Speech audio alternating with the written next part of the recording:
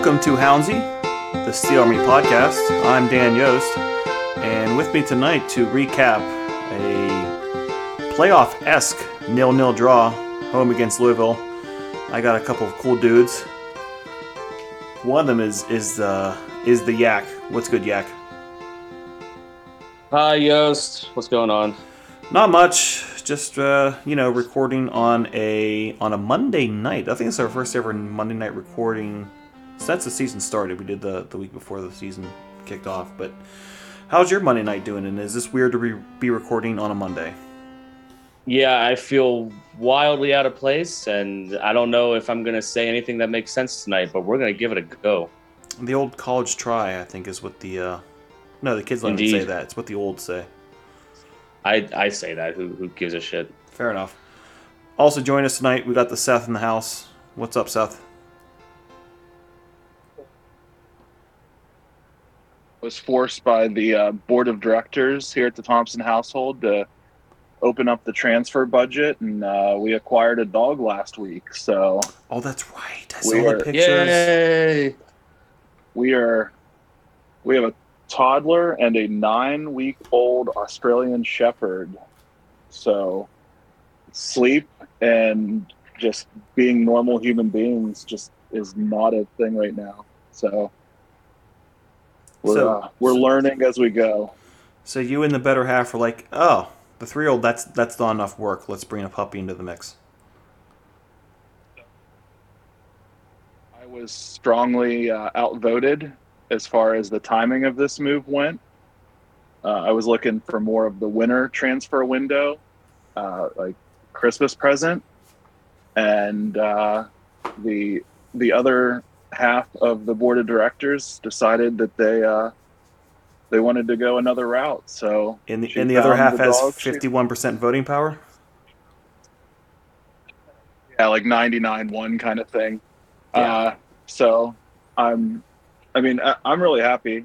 So we've just she's very, very sweet. She's like a Sour Patch Kid.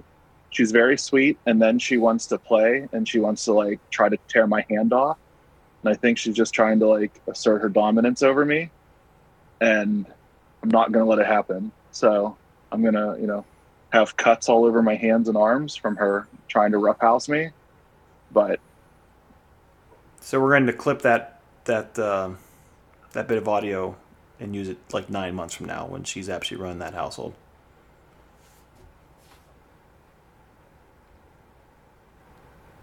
I think like this past weekend, I think we spent more on like food and stuff for her than we did for like the rest of the household. So beautiful. Well, let's move it on to the business at hand here. Hounds 0, Louisville City 0 this past Saturday in front of 4,000 plus at the old Highmark. Damn near perfect weather. At least that's how I took it. Yak, you were there. Was that almost idyllic soccer weather for you? Yeah, I'm not going to complain about that. That's as good as it can get for me. I'm very pale. I enjoy when it's overcast and cloudy. I love when the fall happens and we just get colder and colder weather, and I'll be most pleased when I'm putting on a hoodie for game days. But Saturday was excellent, in my opinion. It was a great day for some soccer. Beautiful. Really nice game. More than one person has called it playoff-esque or playoff atmosphere or playoff intensity. Hard to disagree with that thought at all. But the first big shock of the night comes when the lamps are released. Lamps come out. You get Waite in the back, and then you get just a back four of Kelly Rosales, who has not started in some time, Ordonez, Williams, and Peters. And then your midfield of Griffin and Forbes. And then your more advancing attacking midfield of Hugh Alexander-Dixon, Robbie Mertz, Cicerone. And then Dikwa up top on his lonesome. And everyone's favorite talking point, Shane Wheat, not in the 18. Seth, we'll go with you first. When you saw the lineup and it kind of became clear that you're looking at four in the back, no Shane Wheat, and Kelly Rosales getting a start. What were your takeaways? About Jelani being the quote unquote left back. But I thought he had a very solid night. He really, like, I didn't see too much like overlapping runs from him as far as like taking an outside run as a wing back. But I thought he definitely kind of like he was sitting kind of like 10 yards inside like half the half line, and he was just like a nice outlet to kind of like cycle the ball back through and just like kind of reset the offense. Um, so I thought he did really well. I mean, I'm looking at the player ratings. Flop Mob has him at a 7.7 for the match. So I mean, you can't really complain about a guy that size filling in that role. Probably it, due to the fact that Louisville has stick front that can get forward on you and can. So I think that really is why Bob probably decided that it made more sense to have more speed up front to kind of keep up with those guys marking wise. But I don't know. Shane Wheat's like the open book of the season. The guy's either great, awful, or apparently I don't remember him not being in an 18 though. I No, think this no, is a no. first. I even the couple times he hasn't started, he's been an option off the bench. This is, uh, I mean, maybe not the Open Cup game against Maryland, but you have to assume this was not a. My guess is this was not a coach's decision. This, um, which I guess we can get to in a bit, but yeah, I mean that's a guy who's penciled in as a starter every night, nearly every night, not in the 18. Although he was over at shaking hands at the end of the match, so he was there. He was so, and I didn't. There was no casts or like anything like that. Very obvious that there's a reason why he's not starting. So who knows? But we can get into that in a bit. I almost wonder if it was like a true rest night with. Possibility because we've done the kind of the merry-go-round of people getting their night off. So maybe even the only person who doesn't get that is Danny Griffin. Who knows? Yeah. Yak. Four in the back, kind of overloaded the midfield a bit. Uh, I would say in the first half of that match, Pittsburgh were the better side, the more dominant side, and were controlling the midfield. How did that lineup play off to you in that first 45 minutes? It's got to be the first time in a while, if not all season, that we had four dedicated defenders. Um, I've complained a lot about. I'm not sure if I complained, but one of our big weaknesses is the counterattacks and just having fewer people back generally against a team like Louisville that I assume can bring it frequently with a lot of dudes who know how to finish close to the ball and um, very few chances throughout the game. Generally, the Hounds were favored and the defense was very solid, and certainly no counters. I don't remember that were too dangerous. Um, so I think the move worked. I wonder how much what percentage of energy Louisville was at, because we were the last game of a very congested schedule for them, and they might have been kind of content with coming out of Highmark with just a tie. But I was very pleased with how the defense performed and just in general. How our formation in this game worked out. We basically split possession, and possession is not our strong suit, and is I think Louisville is the highest possession team in the league. So that's a big win. Just being able to hold on to the ball for that long, limit their chances to get forward. I think it worked like a charm. It really did. Uh, it was again having a bit more of the ball, to me, dictating the midfield better than Louisville did in the longer stretches of the match.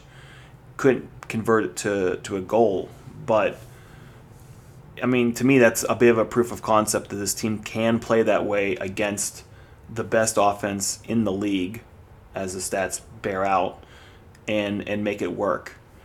Um, Seth, I guess I'll ask the question this way: is there any chance in hell that this might have been Bob trying something new with seven at that point, 7 games left in the regular season to see if maybe there's a different way to tackle the playoffs? Thinking about this earlier today, and like the big shakeup that Bob's gonna like kind of tinker with down the stretch to get a comfort level with going again, going into the playoffs. I think this is probably the perfect match to try something like that out against, or maybe it's setting us up for try to eliminate a comfort level for opponents. Maybe this does revive the 5 in the back if we do see Louisville in the playoffs, and they're kind of expecting to see us in a 4, and we, an hour before the match, we show up with 5 in the back. Maybe Bob's playing the long game here. Bob playing chess against checkers. I mean, probably wouldn't be the first time. I guess their lineup surprise that was compounded by the fact he never saw the field in this game was Danny Rivera, which you would think if Wheat was out for, or at least not even the 18, you'd think Rivera has done enough to get a spot in the starting 11, but he ends up on the bench, and Kelly Rosales gets a rare start for him. Anyone else? Either you two raise an eyebrow by Rivera, 1 not getting a start with Wheat out, and then 2 not being an option off the bench. With that said, Bob only used 2 of a potential 5 subs, but to me that was one of the more surprising things. Anyone have thoughts on Danny Rivera, unused sub? I think when USL decided they were going to keep the 5 subs, I thought that was a plus, given that we thought this team's pretty deep. So why didn't Bob use all 5 subs? I'm sorry, he also used 3. Mark Ybarra came in the 88th minute, and I totally forgot about that part. Sorry, Mark. But yeah, I would put fresh legs out there. I don't know. I like Rivera. Rivera's game is really good, especially with Dos Santos gone for a while / the season. Like that was Rivera's platoon player, so to speak. Get him more minutes. I don't know. Surprised to see the Mark Ybarra substitution in the 88th for Mertz. When I saw Robbie coming off, I thought that would probably be Danny. Slide probably Danny Griffin or Kenny into more of that number 10 role. But I don't know. Maybe this, I think we talked about this a couple weeks ago. As far as the whole like quasi rotation match, not try to put too much out there against Louisville and save up for Birmingham. And I'm starting to wonder if, there's not a lot of match day congestion for the Hounds this year. So maybe Bob really wants to make sure that guys that he wants to be able to go 80, 90 are 100% ready to roll. Possibility, because we've been doing this run of rotation against all these 2 teams, the Battery, and then possibly against Louisville. And I guess the last point I'll put on that is I was stunned when Kiza and Argudo come in the 74th minute. 2 attacking pieces are coming into the game. Coming in for Dixon and Cicerone. So, Dixon more of a midfielder than what Argudo and Kiza bring to the table. So definitely attacking options, making this team, which was already a bit offensive, a bit more offensive. But they both come into the game ahead of Dane Kelly. And to me, that is a big eyebrow raiser Are we possibly looking at the Dane Kelly in the Bob Lilley doghouse shit list situation here? And how big could that be going into these final 6 games / the playoffs? Seth, any concern? Big deal, no deal, little deal? I'm thinking you see Dane Kelly start against Birmingham. I'm going to go no deal. Yeah, big deal, little deal, no deal. Little deal. More surprised than anything is how this has gone down. This Dane Kelly situation, I like the homecoming period is kind of over, or not homecoming. Honeymoon. But there you go. That's right. He's had 1 goal since May or something. When he had 6 after in that, 2 or 4 games, something like that. Right after that white hot start where it looked like he couldn't do wrong. It's just odd how this has kind of gone down, but it's not like we don't have people who aren't there if we're not putting in Dane Kelly. He might be falling down the depth chart, at least in Bob's eyes, and kids that looked fairly dangerous in this game, and he looked good in the last game too, I thought. Damn obviously near scored had a against goal, and then damn near scored on Saturday night. So, if this is more or less the end of the run for Dane Kelly with Bob, it's shocking, but I don't think it's that big of a deal. Fair. The other thing I really want to touch on is, and I know this has been a thing for a while, but this really, to me, stuck out in this game, was this absolute commitment to get the ball down the wings, cross it in, and that's how we're scoring goals in this game. Unless you had some sort of breakout play, but it was down the wings, cross, and hope for the best. And they just weren't getting home. These crosses, either on the corners or just when they're brought down, or just they're floated in past the back post, too soft to challenge a keeper because he can get across his box and make the save. Enough time for defenders to get in front of these headers or other shots in the middle of the box from across. And I think I've gotten so used to it that I don't think much about it. And then Louisville had one of those late in the game on our end. And if Ownby had gotten on the end of it because it was whipped in so hard at his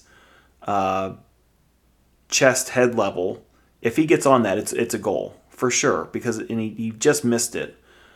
But when you are so conditioned of watching these crosses kind of be somewhat lazily put in there, and then you see the air team do it once and really whip one in there, holy shit, does it stick out like a sore thumb. I don't even know if there's a question to ask on this. I just feel like it has to be stated that for being so committed to this method of attempting to score, it's just not that good. It really isn't. And it needs to be better. Seth, anything you want to add on that? Tell me I'm missing something here, but I think I spent the 5 minutes after Ownby had his miss. By the way, fuck off Brian Ownby. Just thinking, where has this been from the Hounds all year? Because it's not what we've had. Well, and I think this is where I've been the most shocked since the homecoming of Robbie Mertz, is that I really thought with that mid 3 that you'd see a lot of kind of quick passes through the middle and then playing in, Dixon, Cicerone, or Chicharron, however we're pronouncing it this week. I thought that's what we were kind of going to start seeing, is a little bit more like inverted runs from those guys, like outside in. And it really doesn't feel like, like you said, they love pounding the wings at this point. So I'm kind of shocked that that's how Bob has gone about using those middle 3. I thought they were much more collaborative, and I thought, it would kind of be, I kind of thought it would be hard to tell who was the true 10 and which 2 were kind of sitting back in more of a mid role. I thought you'd see them being a lot more interchangeable in the attacking third, and it doesn't seem to be playing out like that. Yak, your thoughts? I'm going to put some numbers to this talk. The crosses for Yes. the game was 24 for the Hounds to 9 for Louisville. And for us in particular, crossing accuracy was 17%, which basically means 6 of our 24 crosses found a Riverhound shirt or head. I didn't notice that they were weak necessarily. They were soft crosses. The ones on the highlight package that I was watching to warm up this podcast were pretty consistently whipped in. But they're going not for like I'm going to cross the ball and the dude is going to head it or shoot it on goal immediately. He's going to like try to I'm going to go deep on the back post and head it towards the middle of the box and hope that the guy number 3 puts it in. They were close a couple of times. 24 crosses has not been an unusual number. I don't have any previous games in front of me, but I'm recalling that we are always above 15. We're frequently above 20. That's not like an unusual number, but it's high for like the average. Like we are a high crossing team. Or is it resulting in extra chances? I mean, our XG is pretty high, but our finishing rate isn't too good right now. I'd be curious, to take the cross numbers. How many times are they finding a target in the box, and what's the actual scoring conversion rate off of these crosses? Because it feels like it has to be low. I wish the team. There was like a 3-game stretch there where I think Jelani Pierce got on one. The aforementioned Shane, we got on one, and there was like a little run there where it looked like it was coming together, and then it's gone back to being.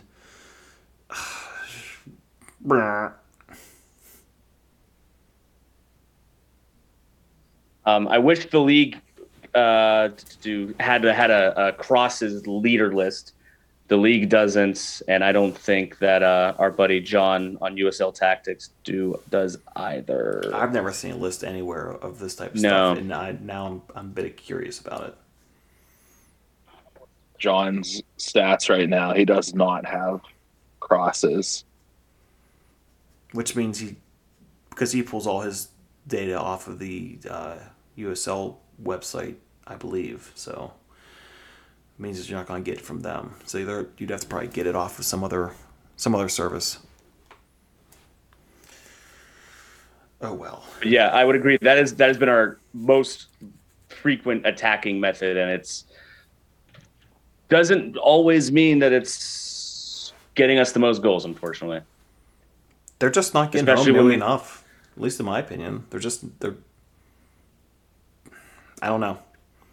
Especially when we thought at the beginning of the year, like we got some big dudes on defense. We're gonna score like the old fashioned Rochester way with these freaking giant people in the back coming up on crosses and long possessions and corner kicks and stuff.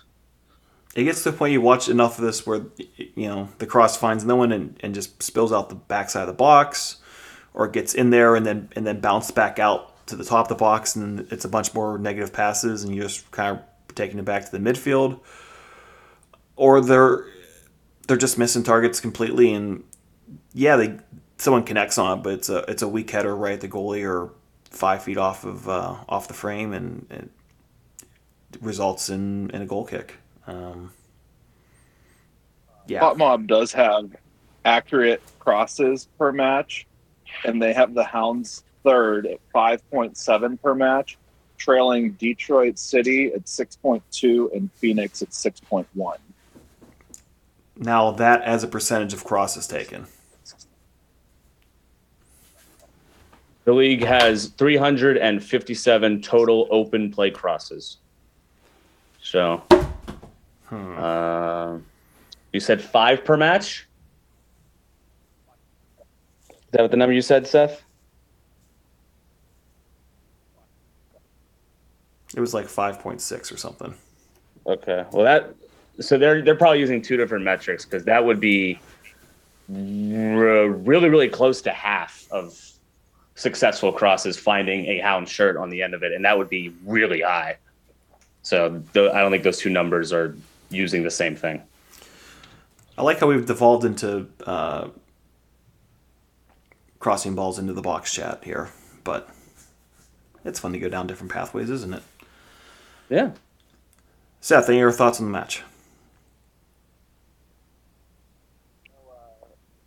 Pittsburgh Sports Now was talking to Robbie after the match, and they kind of asked him if that was the quote unquote battle that he was expecting, and he said that he was, and I think it felt much tenser than a regular season match that we've seen over the last season. So it definitely felt a little bit more like there was a lot more going on, and it really felt like you said, it was definitely going to be a 1-0 game either way. Ownby finish or Kiza at the other end. I think those were really the two biggest opportunities. Yak. Final thoughts, and then I'll ask you, and then well, as one part here. Final thoughts, and then two. Is your confidence in the Hounds higher, lower, about the same after this match than it was before it? Depending on how I look at this match, I both feel good and feel frustrated at times, which means, yeah, a draw was probably warranted. So, yeah. I'm more confident marginally than I was before the match. So, I think overall that shows a trend in a good direction for the Hounds, that the showing they put on Saturday. A lot of, at least in my opinion, I don't know what you saw in the crowd, Yak, but it looked like a lot of new faces in there on Saturday. Hopefully, it's a crowd that appreciates muck and grind 0-0 draws as opposed to flashy scoring affairs, because it was to me, a good game, but maybe something that doesn't appeal to the casuals too much, and that would be a shame if a lot of first timers were there and they got kind of sucked into the stereotype of boring 0-0 draw when it wasn't boring, but people were just used to scoring. That would be a shame. Game's just going to be a lot tighter now that fall's coming. Right? It's time to turn the screws a little tighter. Now, there wasn't the on-field stuff was not the only kind of exciting, different stuff going on in the stadium. For the first time in a while, they tried a theme night, going with this '90s theme. My assumption this is a new President Jeff initiative, and I will just say you could always do more with it. I think the Penguins have kind of set the tone on how to really take these theme nights to the max. But I do want to commend them for not completely half-assing it, which we've seen the Hounds do in years past when they try to do these theme nights, where they put in, we'll just play the correct era music or the correct themed music and call it a day. All the hype up video package was 90s-esque with like the VHS tracking lines and that kind of stuff. The boards went down for a little bit with this like faux Y2K bug thing, which was kind of nice. They switched out the Hounds graphic for the current logo for the, not just the old Hounds head logo, but the 1999 red and tan Hounds head logo. A couple other small touches they did in there. So I thought that for the low bar that the Hounds usually set for these things, I thought it went well. Seth, well, you weren't there. Did any of that come off on ESPN Plus, or kind of probably missed all that? The package definitely didn't have any certain. All right. Feel. Yeah. So it just felt like any other match as far as that goes. Could you tell on the video board they're using the different logo? Did that come out? Anytime the camera went high enough to show the center scoreboard, you'd see the the glorious 1999 red and tan. Nice. Yak, what were your thoughts on that theming? Both on its own and compared to previous attempts by the club. I was pleased, and I kind of hope they do that, like a Hounds retro night of some degree, even if that retro is only like the late aughts or something, like once a year. That'd be cool. I think that's something that they could do to just, bring back old faces and um, kind of just remember an era that once was from 10 or 20 or 25 years ago. I was kicking myself as I got there because I totally forgot to kind of dress the way I wanted to wear, like a 90s hat, and I also wanted to wear the 2015 era jerseys, which brings me to the one thing that I really wish the Hounds would do one of these days is just bring back blue for like a day. Wear a blue jersey, throwback jersey for like a game, or make it your third jerseys for a year. I would just love that. I might be the minority for that, but I think it'd be awesome. Jeff, if you are listening to this, and you wanna make a couple quick bucks on this, I saw a guy in the stands wearing one. Multiple people pointing out, "Hey, did you see that guy wearing that?" It was a old school long sleeve collared Pittsburgh Spirit jersey. My man, you put out a third jersey that is Pittsburgh Spirit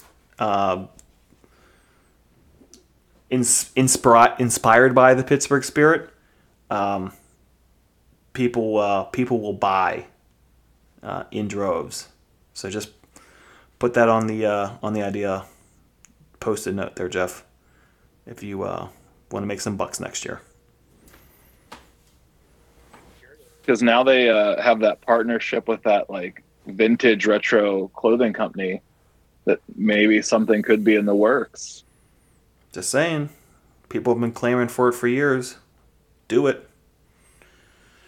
The other off the field stuff was we had a Hall of Fame induction that kind of came out of nowhere. Gene Klein, former Hounds GM, head coach, assistant coach, broadcaster, just Western Pennsylvania, Greater Pittsburgh soccer legend, for lack of a better phrase, even though you may not need a better one because I think legend applies. Gets a spot in the Hall of Fame. For kind of being somewhat short notice, I thought they did it well. It turns out they had a reception for him the night before. He was inducted at halftime. He was up on the balcony, gave a speech. There was a ton of his old teammates or guys he coached, former Hounds players. They even had, because he was the head coach at Quaker Valley for a long time, they brought back a lot of guys he coached, not Hounds, but former players at Quaker Valley were there. He gave a speech. I thought it went very, very well. I would say the only drawback is they're still putting those names on white text on that glass up there. That unless you know it's there, you can't really see it or know it's there. That needs to get improved. That's not even optional at this point. That has to be something better than that. But I thought for not hyping it up, weeks in advance or doing it in the off season like they did back in '99, I thought, or 2009, excuse me, 2019. Holy crap! I thought it went very well. Yak, what was your takeaway from it? Yeah, it was well done. I hope they do it more often. Gene Klein is a little bit before my time as an on-field person, either a player or a coach, but I do miss him in the broadcast booth, which was cool to see as I was starting to take up into the Hounds in the mid 20 teens of the Hounds YouTube era, basically. But it was well done. It was good reception for them, and I'm glad they got as many people from Gene's past, both with the Hounds and with his high school connections out there. That was well done by the organization. Yeah. Again, I hats off to whoever made that happen. Again, there might be reasons why they push to get that done now. But for not having a lot of time in advance to make it happen, I'm glad they made it happen. Um, and I'm just happy that the Hall of Fame didn't really die off as a COVID casualty. I know there was kind of grander plans after the 2019 induction that there was going to be a yearly thing for a while, and then every other year, kind of after they get those first few classes done. And I kept poking at some people behind the scenes, saying, "Hey, is this when's this getting picked back up? Who's kind of in charge of making this happen?" And then this not kind of came out of nowhere. This came out of nowhere. But I am thrilled that in a very unhoundsy way, someone has made sure that this keeps going. And to whomever that is, thank you. Good work. And whoever actually had the green light to make it happen, thank you for doing that as well. I think that is it's important for being one of the older teams, not just in USL, but it's still in American professional soccer, that we start telling our history, even if there isn't a trophy cabinet really to go with that history yet. But how this club was founded, the early builders of this club and the early stars of this club, it's a story that needs to be told. And then also at the end of the game, all the current players going over and giving Gene a clap before coming over to see us was real nice, some top class stuff. People immediately on our side concerned, why are they walking away without coming over? And then you see what they're doing, and it played really, really well. And for a organization that sometimes doesn't do these things well, I thought they did this one exceptionally well.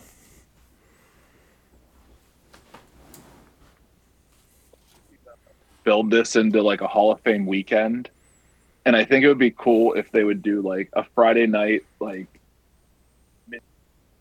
ceremony, and possibly, I know like do this, and I think even some of like the MLS clubs have started to, but like to do like a little legends match, like get some guys back, have them play for 30 minutes, whatever. I think that would be cool. Maybe just don't even make it like a ticketed event, just like an open door kind of thing to kind of get people in there. I think that would be kind of a cool way to see them go with this. Really like kind of try to build it out and do like a full like weekend and build up for the match. I mean, just based on the number of players that they had there signing autographs and there for, I'm assuming was for Gene, not necessarily the '90s night per se, but more for Gene. I mean, what was that? Maybe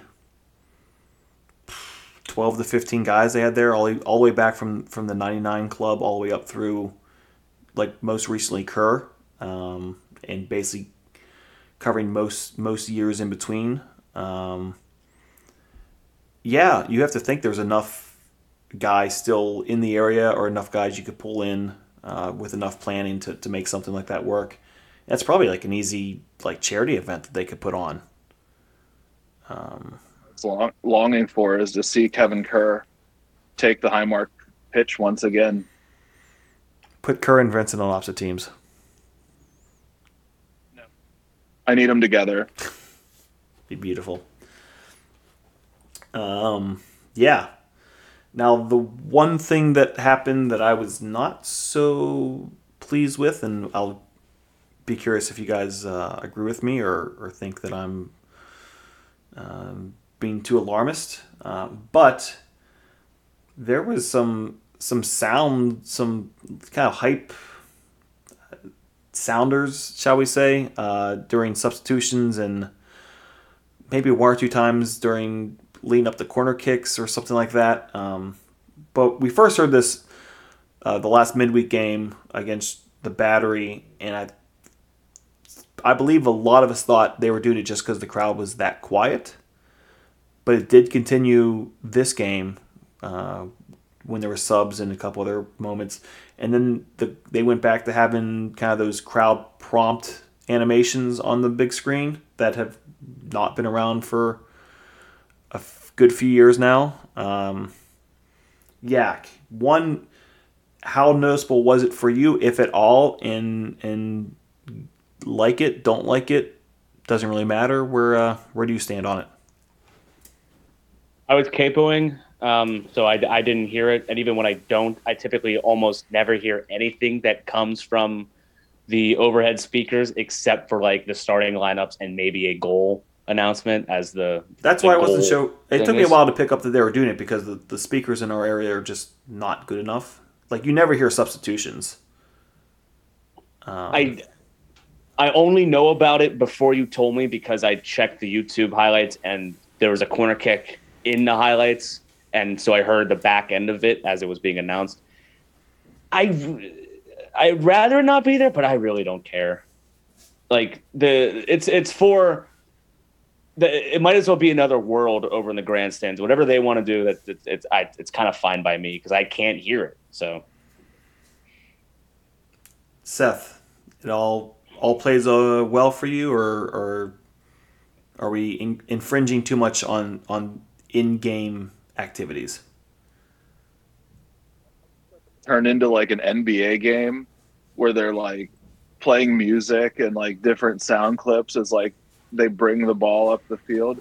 I'm okay with it. I noticed it at home on the corner kicks. Definitely, it was picked up very strongly on those. So I kind of indifferent as long as it doesn't become too overbearing. Get the old the Rochester Rhinos treatment when we were up there that year, and it was basically music the entire game.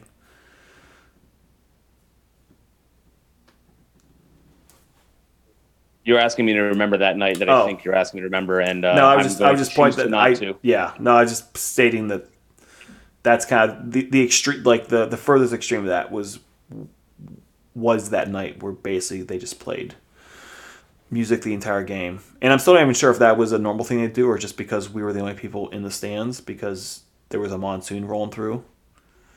But at least gave us something. Gave us something to bitch about. I'm not worried that it's going to become like the Penguins dropping the "Let's Go Pens" horn during play. Like I think we're a long ways from that, and them having corner kick announcements or deep free kick announcements or whatever when play is not happening. There's worse things to complain about in life.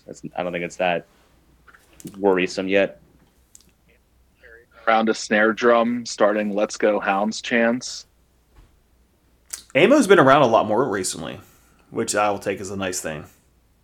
And coming by the section.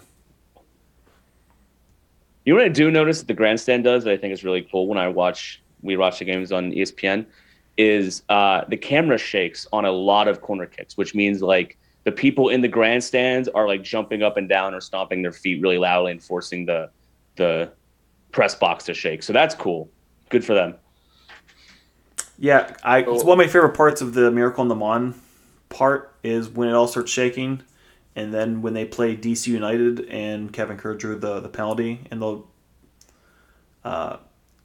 funny enough, Gene Klein and Paul Chow kind of commenting that it's the first time they're feeling that booth shake. So it's been around since the early days, but yeah, it is kind of fun to watch it all kind of earthquake a bit when the crowd in the grandstand gets into it. Corners at the end of the match there, and it was like ESPN was having trouble finding a camera angle that wasn't like causing disruption on the telecast. So I thought that was pretty cool. They were just like frantically, I'm sure there was just like some producer at USL headquarters going 1, 3, 2, like trying to figure out like where they could get the best angle that wasn't completely just like feeling like you were in an earthquake. So maybe the crowd was into a 0-0 draw, a gritty 0-0 affair.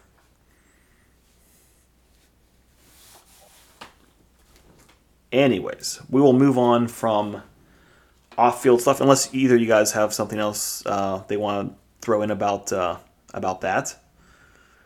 But but it is time to start looking towards the future because there's a big game come up this Wednesday. The Hounds traveling down to Alabama to take on the Birmingham Legion. The Hounds currently sit in 4th place, which is the final home playoff spot, on 52 points, 1 point above Birmingham in 5th. So again, this is basically the 6-pointer to end all 6-pointers. However, the Hounds now find them only 2 points back of Tampa Bay, even though Tampa does have a game in hand, but they take a surprise loss, drop points. Birmingham took a loss this past weekend. Keeps everything nice and tight. Pittsburgh 3 points back of a very surprising Memphis in 2nd place. And then still 8 points clear of Louisville in 1st, and that's probably not going to change.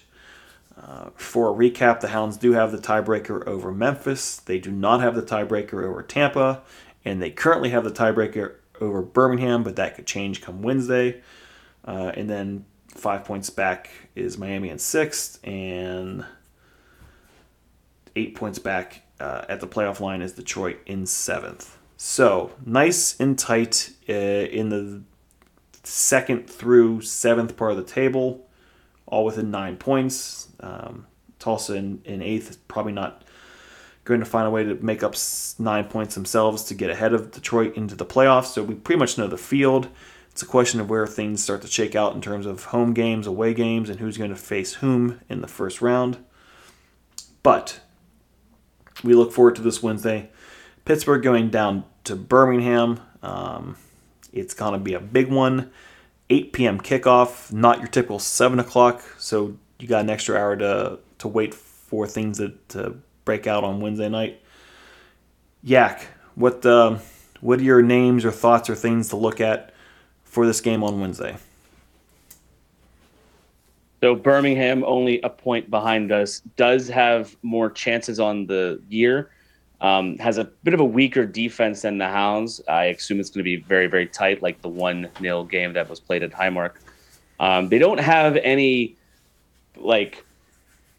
player of the year candidates or players that are going to force their way onto the first or second team of the USL, but they have a lot of very, very good players. There is a man with a very large beard. His name is Enzo Martinez. I think he's got 12 goals and 9 assists or something off the top of my head for Birmingham. He is by far their loudest forward and is probably going to cause the most amount of issues for the Hounds. They have a very good goalkeeper that they've had named Matt Van Okel, who is hovering around the top 5 in a couple league percentages. But we've seen him give up 7 before. That is true, but his team in front of him was awful and very, very tired.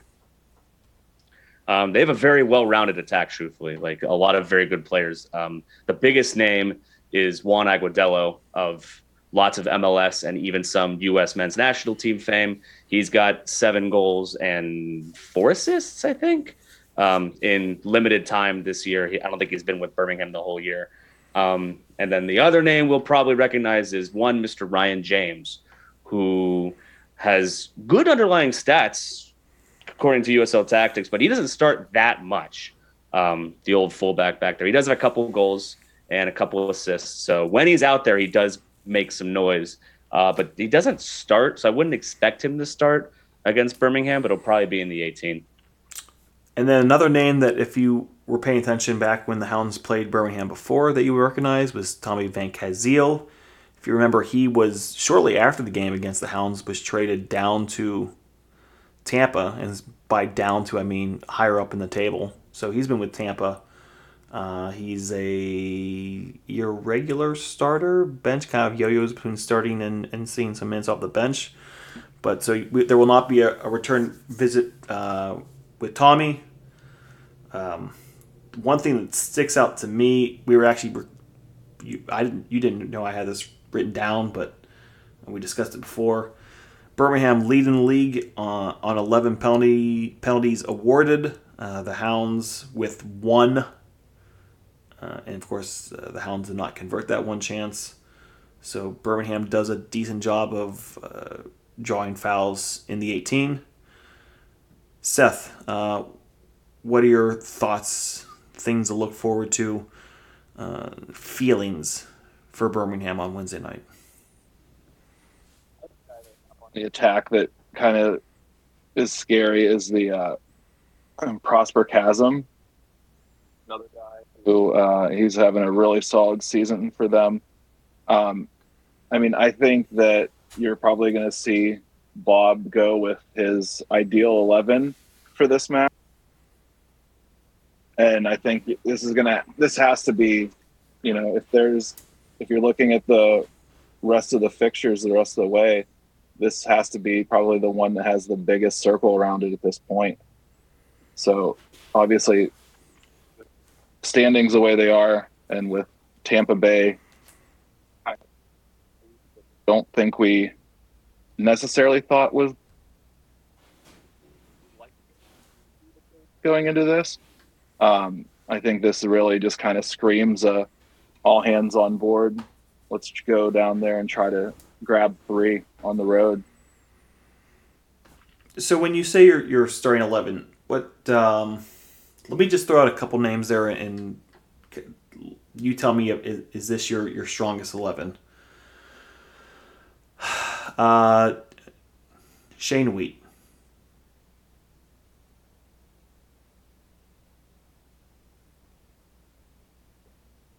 Nope, we're losing you there. Oh no. Okay, we'll slide on that game then. Oh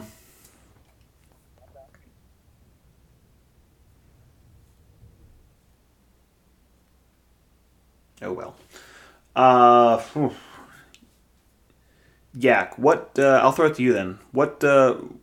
If you're assuming Bob plays his strongest 11, what names that are in that, not Dixon, not Griffin, not Forbes, that you already know is going to be in the 11? Who are those guys that aren't starting every single match that you're putting into the lineup on Wednesday? It's basically the 11 that started on Saturday. Maybe rearranged differently, just off the top of my head, but not Angelo Kelly and not Williams, but Wheat.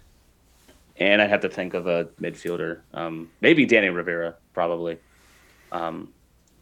So 9 of the 11 players I would have in the 11. And if they want to do 4 in the back again, because I'd say it worked well the first time, then stick Williams back in, and we'll do 4 in the back again. As an aside,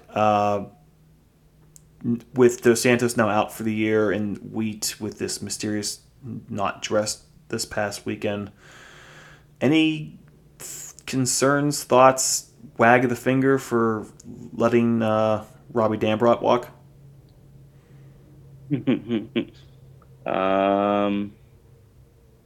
A little. I mean, I didn't want him. I don't know why he wasn't playing to begin with. Fair enough. Seth, what is your ideal starting 11? Your must-win Cup final starting 11? Probably we have to bring Wheat back into things. Definitely. I think for this week, with it being midweek and Kenny and Danny both going 90 on Saturday and Robbie going pretty much 90, I think you'll probably see a little Danny Rivera in the midfield, and maybe him kind of go out for 65, and then you bring in like a Kenny or somebody like that to hopefully solidify a win at the end. I kind of like them better as a 5 at the back, honestly. I don't necessarily love the 4 at the back, because I don't necessarily feel like we have the strongest fullbacks to carry out a traditional 4-back system right now. Interesting. I just have, this doesn't qualify as a conspiracy theory. I have a theory now on why Shane Wheat was not dressed this past weekend. He is sitting He's sitting on 7 yellows. Was this Bob takes no chance for him to pick up his eighth and be suspended for Birmingham? That would be very, very smart. Because you now have Shane Wheat and Ordonia sitting on 7, and the suspension comes on 8. So is this, I don't trust Shane Wheat not to pick up a card, and so the only way to save him and make sure he plays Birmingham is to not let him sniff the field against Louisville? A team that could easily make a defender pick up an easy yellow, even though it ended up not happening this weekend. But That would be a 5-head work by Bob there if that was the play. I mean, I kind of doubt that's the play, but it's a fun thing to theorize. Oh well. Well, with that, we will, I guess, slowly get this, because there's going to be no Wednesday wagering wagon prognostication because we're recording on a Monday and there's nothing going on until Wednesday, and that's going to be the Hounds. Not sure when we'll record again because I don't know. This is a great question for you guys. This weekend forthcoming, this will be the first weekend in 6.5 months without a Hounds game. Seth, how are you celebrating? Spend my morning by coaching a little 3 under soccer with my daughter. So nothing like starting your Saturday off with just anxiety. So that'll be a lot of fun. And then probably play a little golf. Weather didn't work out for us last weekend, so hope to get back out. And then I don't know. I've had some ribs in the freezer that I've been waiting to have ample opportunity on a weekend to be able to get out and smoke. So maybe do a little smoking on the grill. And so that's the lamest way. So, but that is life. Yak, 6.5 months without a weekend without the Hounds. It's coming this weekend. What do you do? I actually will probably likely be still watching live soccer. It's rare that we get off and that the Hounds don't play the same Saturday as the Duquesne Dukes men's soccer team, who are off to their best start in program history. By the time this pod drops, they might be ranked for the first time ever because the rankings come out on Tuesday. So I will be there on the Bluff catching their first Atlantic 10 game of the year. Look at you supporting the and even the Bob's not doing so bad to start this year, even though they did lose to Duquesne. Although the women are kicking some ass. That's not a bad call. And there are a couple decent USL games for us to watch. Detroit, Tampa is on Saturday. If you want to start scouting all the West Coast teams, Oakland plays late. San Diego plays Phoenix late. Phoenix, what the hell happened to you this year? Yeah. And then if you're really worried about Miami catching up, they play Hotlanta 2 on Saturday as well. So you can still get your USL fix and do a lot of scoreboard watching. But I just dawned on me right before we started recording this was going to be the first Hounds free weekend in over 6 months.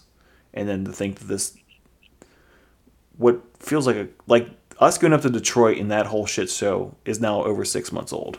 And that's crazy to me. Celebrating this weekend. How am I celebrating? I don't know. I have no idea what I want to do. Who knows? Let's take this bad boy home. Seth, what did you learn tonight? What do you want to share with the people? Duquesne is a soccer school. Goddamn right. That's your takeaway of the night. Thanks, Yak. Yak, what are your final thoughts? What'd you learn? I found out a screen door is remarkably easy to repair, and I shouldn't have put it off for a month, but I did it. Nice. What, did you just buy like an extra bit of screen or did you like replace the entire screen? So it's one of those doors that that has the pump on the bottom because it kind of swings back and forth as it closes. Well, that broke, so I had to reattach that to the door and the wall, I guess. Oh, so it wasn't the actual like screen part. No, it was the door part, I guess. Okay, I gotcha. Well, that's good. I fixed the coolant return hose that returns the coolant back to the reservoir tank, and I put that off for like 2+ months, thinking it was going to be too much work, and it got to the point that I finally had to do it. I woke up at 4 a.m. to do it before going to work, and of course it only took me 25 minutes. So I spent the rest of the day kicking myself for why I took 2 months to do something that ended up taking 20 minutes. But you know what? The next time this happens, I will do the exact same thing and keep putting that little pesky project off to the side. Here's a real pro tip for you guys. There's a certain national plumbing company that'll come to your house and do a free estimate if you have an issue with, say, like your toilet. And in that free estimate, they'll tell you everything that they were going to do to fix it. And then you can go to Lowe's and spend like 10% of what they were going to charge you, actually even less. And you can find YouTube videos and fix it yourself.